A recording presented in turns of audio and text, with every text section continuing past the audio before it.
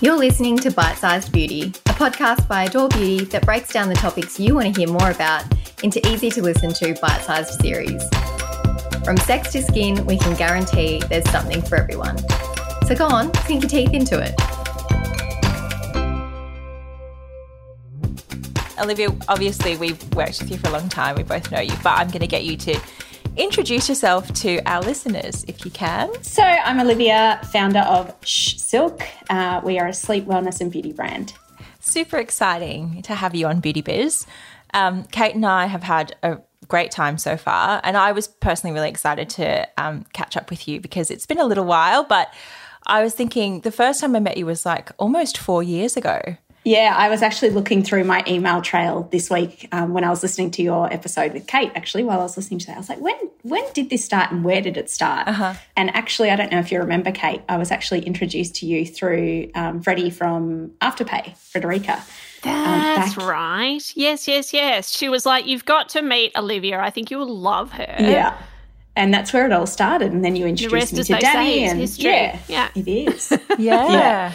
Honestly, Olivia, I was thinking about how we met and that first meeting. You came into our new offices in Northcote, and it was barely an office at that point. I think we just moved in, and there was that big open room, and you sat there and you came in with a box and you were like, well, I'm going to be a little unconventional. I'm going to start with a story that I need to tell you. And I was like, great. Like, I'm interested because this is different to someone who comes in with, a printed... somebody who knows what they're doing. Yeah. No, well, this stood out to me. So I was like, I'm going to pay attention here. It's really important. This is very unique. And yeah, how unique it turned out to be. So I'm going to ask you, because I've had the pleasure of hearing that story, but Silk is very connected to, started with a big, huge celebrity following. And you told me this really cool story. So can you tell some of our listeners how you got Silk into the hands of some of the world's best known celebrities? I mean, it is an amazing story. I know in one of the comments, it's like, it almost sounds so good. It sounds unbelievable, and it would be unbelievable in today's day and age. But 6 years ago, when I first launched the business, I came from Hanes, which was Pacific Brands back then. So Sheridan Bonds, brands that have multi-million-dollar marketing budgets. And of course, that was quite daunting because here I had this huge dream, and I was thinking, right, I want to do cool things like these big brands get to do, but how do I do that without money? How do I do that without any sort of marketing budget in the foreseeable future? So of course, being the kind of big dreamer that I am, I decided to leave that role, start this business, and I had a vision board, and it was just full of pictures of the Kardashians. My daughter and I have watched it like unashamedly since season 1, and many times we've watched repeats. So we were obsessed with the family. But I think the link for me and the reason I chose that family in particular to kind of, I guess the story is going to go there, but deliver these pillowcases to, was because I knew they loved Silk. So those of you that love the Kardashians or watch it will be familiar that their grandma MJ also sleeps on Silk pillowcases, and she's kind of fed that down to the girls for many years. But I remember Googling thinking, wow, look at Kim, even back then, one of the world's most famous celebrities. She was walking through an airport and she had this, it almost looked homemade. And I was like, I just can't let her continue traveling with something that I wouldn't use. It's your sense of duty to help her in that journey. Yeah, and for those that are curious, like if you literally Google Kim black silk pillowcase airport, you'll see at the end of it didn't look great, and it certainly didn't look like the level of luxury that family should be using. And so I was like, well, I have to do them this service. I have to create the most premium, beautiful pillowcases that I know they'll love. So that's like, and I remember telling family and friends, and everyone was like, oh my God, you're absolutely insane. Like there's no way you're going to get these in the hands of the Kardashians, and 2, it's just not going to work. And I was like, well, I'm going to give it 6 months. So what does anyone do that has very limited budget and a huge, big dream? They buy a ticket and jump on a plane to LA, which is what I did, and took probably a very similar package that I brought to you that day of pillowcases. Yes. I think we only had 2 colours at the time, and luckily black was one because I knew she loved black. So I made these things, I took them over, and most importantly, which I think is a really nice part of the story, is I had a 4-page handwritten letter. And in that letter, it really shared a lot about my story. For those that are listening that don't know, I fell pregnant at 19. I was at that time accepted into NIDA to go on to become, you know, the next Nicole Kidman, as I thought. That was my dream. And I decided to change paths and become a young mum on my own.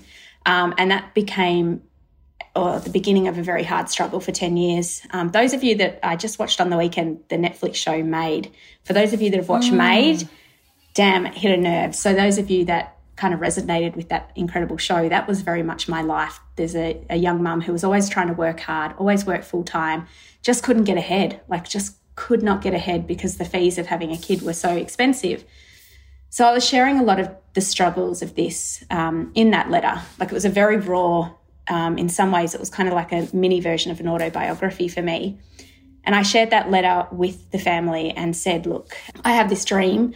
I really want to do good in the world. I want to pay it forward to those that helped me before. I understand that brands can afford to pay and collaborate with you and do all these amazing endorsements. I simply just don't have the means to do that. So I know what I'm asking you is kind of, you know, sheer of a miracle, but I'd really love if you could support me, and I'll make good on that if you do support me, I'll continue to help others in the future. Mm-hmm. That was kind of the essence of the letter. And that letter obviously hit a nerve because here I am, I arrive in LA, I get off the plane, hire a car. I was in a suit, literally from the airport, because when you arrive in America, it's usually very early in the morning. So I was like, right, this is a business day for me. Just get in that car. I had the address. Those will always ask how I got the address, and I really don't really like sharing it. But essentially, the more famous you are, the easier it is to get access to somebody's address, which is really, really awful and a huge invasion of people's privacies. But I didn't need a private detective. I literally just Googled that as well. Google seems to be really helping me in this business. But what I really didn't know, which was the kind of I guess, weird part of the story, is I had no concept of gated communities. So for those of you who don't also know what a gated community is, it's essentially, I don't even know if we have them in Australia. I imagine we probably do. But in America, they are actually very common. And the more famous you are, the more, I guess, money you have, the wealthier you are, you tend to live in a gated community because the idea is it's to protect you. It's to keep people like me out of your community. So I pull up to this address that I have and I'm thinking, oh, God, there's like a brick structure, massive cameras everywhere, all these signs, no trespassing, do not, all this sort of stuff. And you pull up to a little brick building and there's security guards inside. And I'm thinking, oh, this is really interesting. I've literally just come from the other side of the world and now I'm faced with a do not enter, do not cross, all the rest of it. And I thought in the moment, I literally didn't have time to think. There were cars banking behind me trying to get home. So I'm like, I just have to go for this. So I pull up to the little thing. The guy opens the window and he says, can I have your ID, ma'am? And I'm thinking, oh, my God. So here I am passing over an Australian license as well, which would have looked very bizarre. Yeah. I was dressed very, quite polished in a suit and whatever. And he asked who I was there to see. And, of course, I used the business name because those that watch the Kardashians might know that or might not know that where Kim actually and Kris and everybody lives on the show is not actually where they live in real life.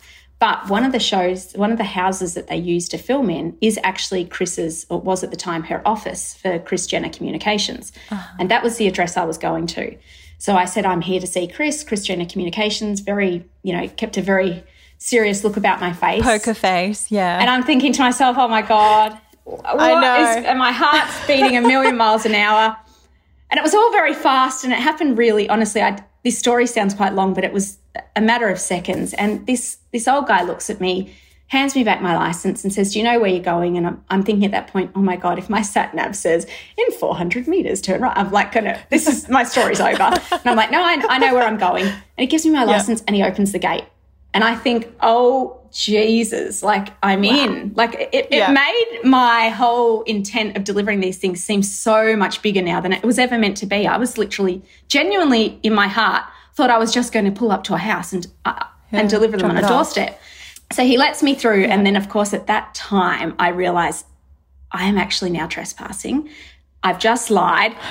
I don't have an appointment. What am I doing? So I am actually genuinely thinking, right, he's probably called the police and they're probably on their way. And I didn't know. Someone told me later that people can shoot to protect and all the rest of it. And I just thank God that didn't happen. Again, I would never, ever encourage or endorse anyone doing this now because the only reason I think that I kind of sleep okay at night is I genuinely did not know I was going to have to trespass. So I pull up to the house and I think, oh, Jesus, what is that? And I see these two incredibly expensive cars. One was a Rolls Royce. It was matte black. One was matte grey, like just something you would honestly only see. Batmobile cars, yeah. Never seen it in Australia. Custom made. And I'm thinking, what is going on here? Later, I Google these two and it was Kim and Kanye, which I later found out they were living at Chris's house at that time because they were renovating. Because, of course, the show was 6 months behind, so you don't know any of this. So I'm thinking, oh, God, and that also helped because it meant Kim actually was the one who ended up getting my pillowcases. But there was a do not cross on the driveway, like the tape, do not cross. She was renovating as well. And I'm thinking, not only have I now had to do the wrong thing to get in here, there's another sign telling me, girl, get out of here. And I'm thinking, oh, God. So now they're personally saying, don't enter my premises. Like, please, no one, not just you, Olivia, but nobody, please cross this. We're getting probably a very expensive new driveway lane. And I'm like, oh, God, waiting for the sound of the sirens, still thinking the police are coming. And at this point, I think, oh, I don't think I can cross. I actually don't think I can cross. And at that exact time, a brown UPS truck turns up at that exact moment to deliver a package to their house. Like, what are the chances? Like, I'm a huge believer in the universe, and that's just another story.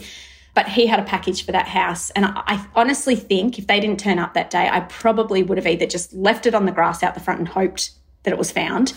But he just crossed the thing, and I was like, well, this is my moment. Left the car running, got out, got my box. He pressed the doorbell. So by this time I'm hearing noise inside and I'm expecting Kanye to come out. And I'm thinking, oh, God, this was very overwhelming. I put my box down on top of his package and I just thought, I have to get out of here. Like a lot of people say to me, but why didn't you wait? I actually think he would have arrested me. I was terrified at this point. So I leave my package and I get out of there. One thing I don't share a lot, but the truth is after that, I was on such a high. You can imagine, the whole thing was so exhilarating that I actually had Kourtney Kardashian's address. So I was like, right, it was 5 minutes away in Hidden Hills. It was the same estate as Justin Bieber lived in. So I was like, this is another level of, estate. And I was like, because every time I travel, I was prepared. I was like, well, I'm just going to go and deliver them to Kourtney's. So I actually do the same thing thinking, well, this is I got this down pat now. I'll just pull up. You would have felt invincible after the first experience. Yeah. So I pull up to that estate and this time it was not the same experience. They had a much more superior, very full-on security guard. I pull up to the window. I think, well, I'm just going to hand over my license. I'm all ready to go. Well, this guy looks at me. He was a lot younger. The way he stared at me was quite terrifying. But I felt really confident because I had this boost of energy. And so I do the same thing. Oh, I'm here. And this time I just give the address of the residence rather than, oh, hi, I'm here to see Kourtney Kardashian. And he's probably thinking, yeah, right, with your Australian accent. Anyway, so he says the same thing. Well, have you got an appointment? I said, yes. What does he do? He picks up the phone and calls the house. Okay. And I am like, oh, God, I'm busted. I'm done. I'm actually done. So there's cars behind me probably thinking, oh, here we go, another person trying to get in. We're just trying to get home. Can she just hurry up, Anyway, so he calls the house and somebody answers and he's eyeballing me and he's saying, so you're not expecting a delivery of silk pillowcases. So you don't have an appointment. And he's just staring at me, saying it out loud. And I'm thinking, oh, my God. Anyway, he puts the phone down. He says, get out of here. Kourtney's not expecting you. And I'd never said her name. Anyway, I leave. I get out of there and think, oh, I'm done. But I now often think back to that and think when Chris and Kim would have received that package, they are such a close family. Kourtney probably rang saying, oh, my God, this crazy person from Australia just tried to deliver me pillowcases. And Chris or Kim were probably like, actually, she got in here and did deliver us pillowcases. So I kind of have become quite known with that family. And look, I think one of the nice things was in 2017, I think it was a year later, Halloween, I actually got invited to Kim's residence to drop off our new sleepwear for the Beverly Hills Hotel. That time I was made to sign a huge NDA. The security inside her house, I got to go inside, was quite incredible. I didn't meet Kim. I met her assistants who I'm still friends with today. But it's been quite a kind of crazy ride with them. And then now it's progressed 6 years later where it's not unusual for me to wake up on a Sunday morning and get a DM from Chloe, who is probably our biggest super fan. She is a huge cheerleader of our brand now. And that's definitely developed with all of the giving that we've done because 4 years later, I dropped off another parcel for them, not myself personally, but I gave them a letter and actually gave them an update on the brand and told them I'd made good on our promise. And I actually think the support we've had since then has actually been incredible. But that's the story. It's a long story, so you're going to have to edit a lot of that out. Oh, yeah. No, I love it. It's so much hustle. Too much. It's too much. It's sheer bravery encapsulated in like a few hours dealing with jet lag. And as you were telling that story, I was like on the edge of my chair feeling the suspense and the fear. So obviously there's that story in terms of how you got it out there. But if you go further back, like why silk pillowcases? What made you get into that? I think America was a big moment for me. So when I left Pacific Brands, I left a few weeks before having our dream holiday. And the kids and I were going to America for 5 weeks. I was actually going to start a food truck business. So I went to New York, which is the capital of food trucks, to do all of my research. And then I was like, 3 a.m, get up and turn the generators on and food prep. Boo. Absolutely not.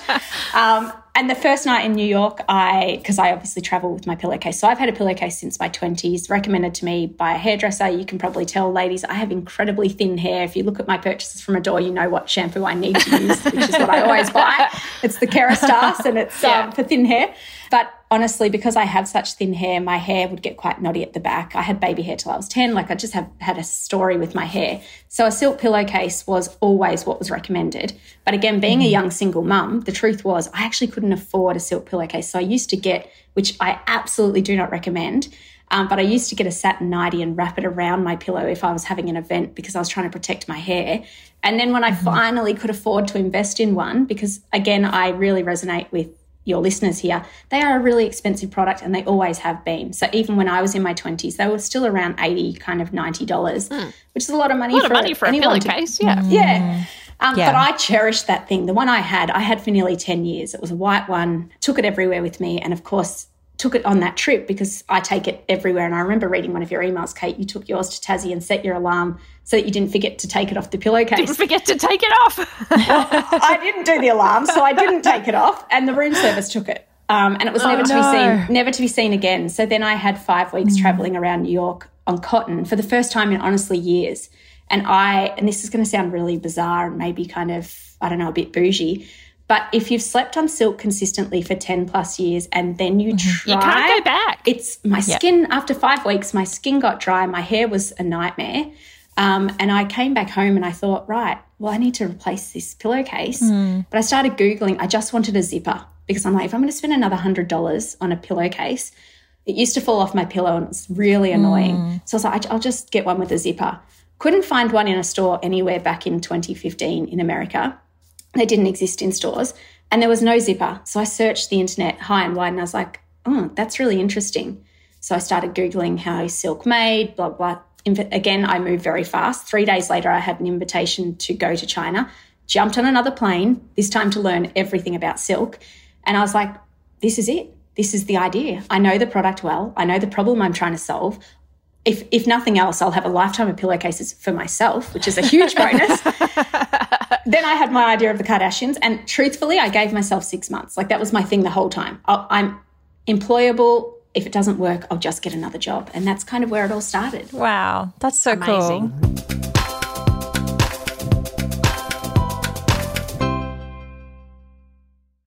I mean, we've had some of the highlights. What have been some of the biggest oh crap moments in the business? Okay, like if I want to get really raw and real with it, for those listening, like I really hope some of the listeners of this podcast, because I think it's an amazing, really important series for you guys to have, because it's going to obviously be targeted to people hopefully that are wanting to maybe start a business or already have a business, particularly in the beauty space. My first tip would be make sure the timing is right.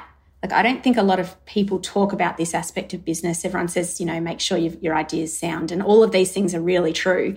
But in my situation, I was, and again, I think this is probably more relevant now, and I will speak openly about it.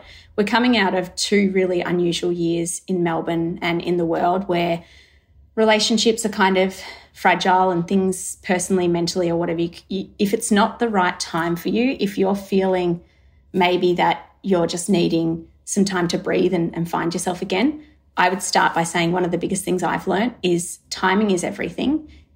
Nothing is a race. If you have a great idea today, don't feel you have to launch it today if you're not the best version of yourself today. And the reason I say that is one of the first kind of lessons or hardships that I faced is I was kind of at the end of my relationship with my husband.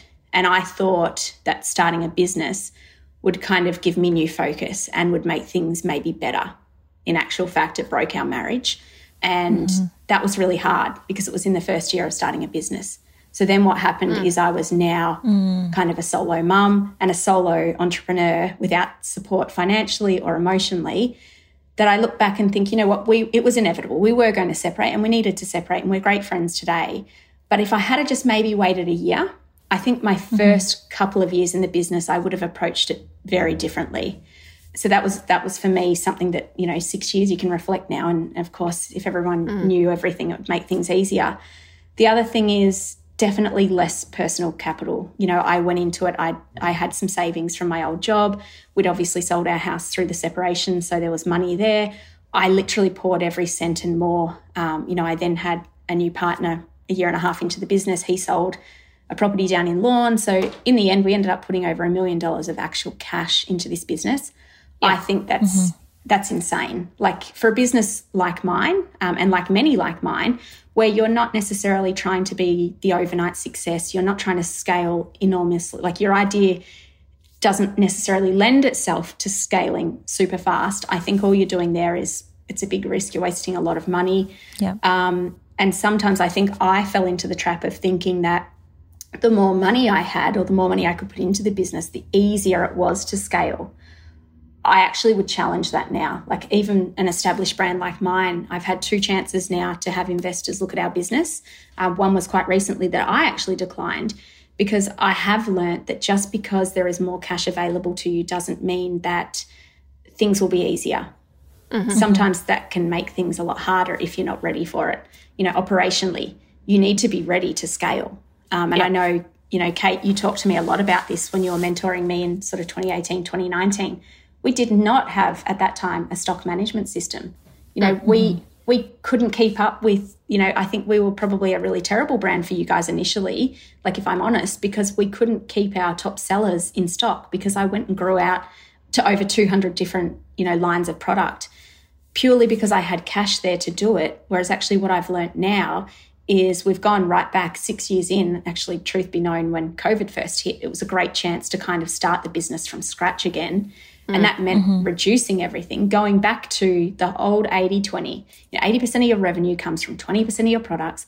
Focus and double down on that. That's where you should invest the money. Whereas I was throwing money at, PR in America, trade shows, Facebook, Google, having agencies. This is all in the first few years of running like a startup from home. That's insanity. So for me, I think don't fall into the trap of thinking that you have to grow really fast. I think that's an expensive kind of thought process or goal to have in mind. Less hires. I fell into the kind of ego. Like I talk a lot about my own ego. I've learnt a lot about myself as a founder in this 6 years. My ego very much, Instagram was such a thing 6 years ago. Brands were comparing themselves with the next brand. And if they had 10 people, you had to have 10 staff. And if they were 5 mil, you needed to be 5 mil. And if they had, this retailer, you had to, and it's not a good space to be when you're trying to build a business. So I did at one point, I had 11 staff when our revenue back then was probably about $1.5 million a year, which is insane. We don't even have that many staff today, and our revenue's a lot higher than that. But you can get caught up in this trap of, I guess there's an old saying like keeping up with the Joneses, which is super daggy, and I'm now showing with my the age. Kardashians, even. And what I mean by that is like it just became, you had to put on, I felt I had to put on this facade that we were so much bigger than we were because, truth be told, the Kardashians had shared our products. So, of course, I felt our brand needed to be the size of that. Yeah. The reality was we were tiny. We just had some big moments, but our brand was tiny, and I lost a lot of money through that. And now I'm all about, I mentor people on the side, and I say the ego is the first thing that's got to go. Tell people how it is. Tell people it's hard. Tell people that you're making good revenue, but you're still not making profit. Like, let's not continue this facade. Yeah. I think you can help others in our industry by helping them actually start to make money. And that took me a long time. And I mean, sure, Kate, as my mentor, you probably would have loved to have some even more hard truth conversations with me back then, but you probably appreciated it's also part of my journey. This is the thing, and I think there's a couple of really interesting takeaways from both the things that you've said there, and I mean, the first one being that, you know, having the operational and the planning and the logistical capability and financial discipline behind whatever you're doing in, you know, creating an amazing product and creating big marketing moments and getting out there and getting new stockists, like, you need actually an equal balance of both of these things. Otherwise, you can really overstretch yourself. And then the second thing is that, and I think this is just such a feature of the entrepreneurial journey, is that whatever your own issues are, or your own weaknesses are, or your own, you know, kind of tragic flaws, here is where you're going to meet them, because the challenges that you go through and the levels of stress that you'll be under, like, now's when they're going to come out. There are no chances to sort of hide behind any of that, and they will all be absolutely amplified. So, and you're right. I think there is that whole kind of Instagram mythology of that, you know, everything is shiny and beautiful and easy, and that there even is such a thing as overnight success, which is of course absolute rubbish. And the truth is that it is hard, and that it needs to be hard, and that it's okay to share that, and to, you know, to go at the speed that you're going, rather than worrying about what everybody else may or may not be doing, or may not appear to be doing. That's a super confronting thing for someone like me who's made a career working for businesses rather than running my own. That moment that kind of whacks you in the face and says, hey, it's not the right path for you, or this isn't the right approach. You need to, how do you take stock of that and turn it into something good? Because it can be really hard to pull yourself out of something like that. I think for me, the moment was probably around year 3. Year 3 for me was a particularly hard year. There was a few things. Again, I felt this enormous pressure of the statistics of how many businesses fail in the first 3 years. And remembering I was nearly 1.5 million of personal cash down at that point as well, and continuing down. And I'm thinking, am I ever going to see that again? And then feeling kind of this whole, I failed, and then, but everyone on the outside thinking you're a huge success. And I'm thinking, no, I'm not. And then I think truthfully, the real moment came when I started not wanting to come to work. You know, I had a team at work, and I was thinking, I'm now the employee that doesn't want to turn up to their job, like, and it's my job. And I'd get to the front door at work, and I'd think, oh my God, and you've got to put on, like, you know, you've got to be the thermostat. So you have to put on the happy face, and you have to bring the energy. And I was thinking, oh my God, I would swap this at this point for anything. And then that went on for probably close to a year, to be honest. And I started doing things in the office. Like, I'm looking at it now. I created and turned our head office in upstairs here into a Zen zone. I started putting things in that would make me feel good, indoor plants, all this sort of stuff. And it sounds kind of weird, like, how did that help? But really what it was is I needed an energy around me that would give me an external or an internal calmness, because inside I was truthfully, like, in some way, this sounds really dramatic, but my soul was kind of dying. Like, I was like, oh, I had this huge dream and it hasn't happened, and I'm having to keep up appearances, and I can't give up, and you've got to keep going, and you've got to pay your staff. And, like, I'm so far in now. I'm never, like, I mean, I've had a child at age 19. I'm never going to give up. I'm not that type of person. But it doesn't mean that the fight to drag yourself out of that is easy. So I actually reached out and I got myself a really good coach. And surprisingly, like what Kate just said, a lot of the work that I had to do was actually about me as an individual, not as a mum, not as a founder, not as a, you know, a manager. It was actually, I had to get straight with myself about how I'd got to this point and what I was going to do and where these things had come from. And, you know, they talk about tall poppy syndrome and all this sort of stuff and imposter syndrome. Where are these self-doubts coming from? Why are you now down on yourself? Why aren't you being your own cheerleader? And what you'll find is a lot of this stuff, like all of us eventually have to do this at some point in our life. And for me, it just hit year 3 of the business. That was tough. You know, it took me back to my childhood, things that happened when I was little, my acting career, like just a whole lot of stuff. And I thought, damn, that's for some reason it's decided to put its ugly head up now. Now's the time. And I spent a good year and a half working on myself. And working on yourself is a continual thing, but I did a year and a half of really solid work.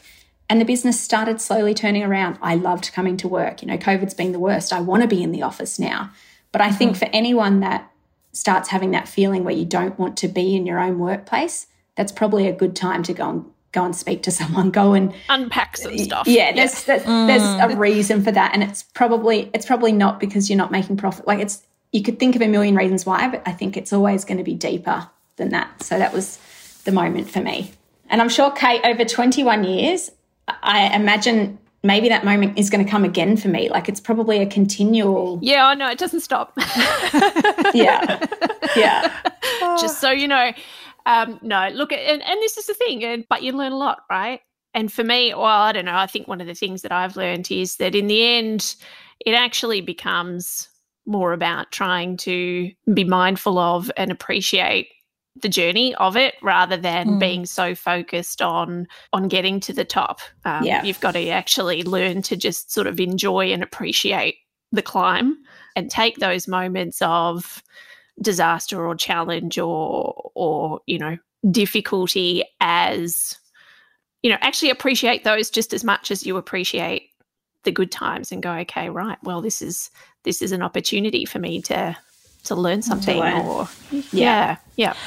I mean, it's super cool though. We're talking about a 6-year period here, and you think about how full and rich and colourful it is. Yeah. Like, you know, that's the beauty of you're living full lives where you're owning everything, the ups and the downs. Like there's something, you can't not look back and think, gosh, I really made the best of it. I've really made the most of these years. And look, for me, when COVID hit, I mean, I remember the day. I put a thing, Kate probably saw it, I put a very open and honest thing out on LinkedIn, 23rd of March last year. And that was a screenshot of our business bank account that was $907 in debit.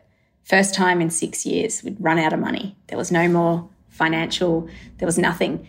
And surprisingly, at what should have been our darkest moment, where we really did face kind of closure, and a lot of brands did unfortunately close last year and still are this year, I truthfully remember sitting at work that day. I was tearful. I did an Instagram live. It all kind of came out. It was very raw.